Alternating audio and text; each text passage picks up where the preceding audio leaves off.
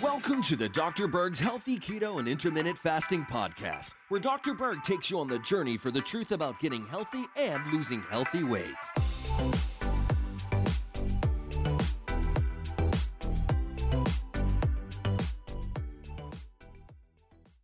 Sleep deprivation has profound effects on your well-being.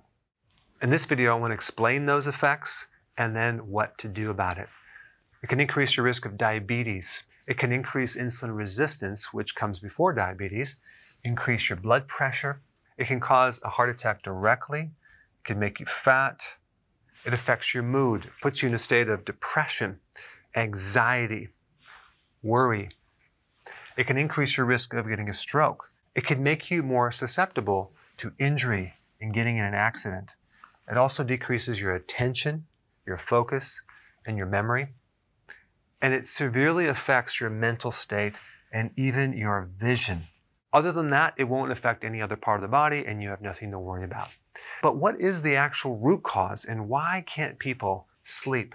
And the number one thing behind having a sleep problem is being in flight or fight mode, okay? Being in the flight or fight is like being chased by a tiger. You're going to have adrenaline go up, you're going to have cortisol go up. Your body is prepared for some emergency or sudden survival action, as in flight, run away, or stand there and fight. Try to sleep if you're running away from something or you're fighting something. Now, this mechanism is part of something called the sympathetic nervous system. And by itself, it's really just sending signals to certain muscles and glands, which actually have the ability to contract hormones, and it'll affect the muscle called the diaphragm that affects your breathing. So the actual reason why you can't sleep has to do with increased muscle tone. So there's certain muscles in your body that will not let go. They will not relax. If your diaphragm is being activated, it's going to affect your breathing. You're going to be holding your breath. You're not going to have a relaxed breath. This is why controlled breathing actually can help you sleep as well. But the point you need to know, there are certain muscles in your body that are in a state of tightness, and that tension just won't let you drift off into a nice sleep. But if you have a sleeping problem, I want you to do something right now. Now, you're probably watching this in the middle of the night because this is on sleep deprivation. If so, I want you to isolate what muscle or muscles have tension in them. Is it your traps? Is it your lower back? Is it the muscles in the front part of the chest? Is it the muscles in the abdomen through here? Is it the legs? Is it your hip? Make mental note. All right, so now that you identified what muscles that are tight, this is the technique, and it's a bit counterintuitive. You want to locate the muscle tightness, and then you want to stretch the opposite muscle.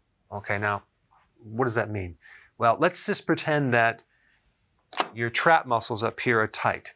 You know, you're like this, okay? So your trap muscles raise your arm like that, right? So the opposing muscle would be the muscles that bring your arm down.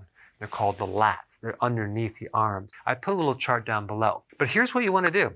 You just want to stretch the opposite muscle. So in the example of the traps, you're going to stretch the lat. So you would take the top of a door or a bar at the gym and stretch, okay? You're going to stretch the opposite muscle. What's going to happen is going to melt these traps. And the more that these muscles relax, the better you're going to sleep.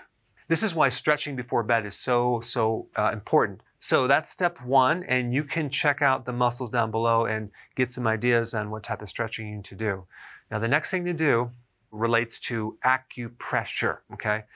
Now, you can use acupressure on other reasons why you have muscular tension too, like old injuries, for example. And I put some really good links down below of how to do acupressure, how to handle old injuries, and so you can start applying that to your body. Because if every part of your body was in a total state of relaxation, you would be able to sleep.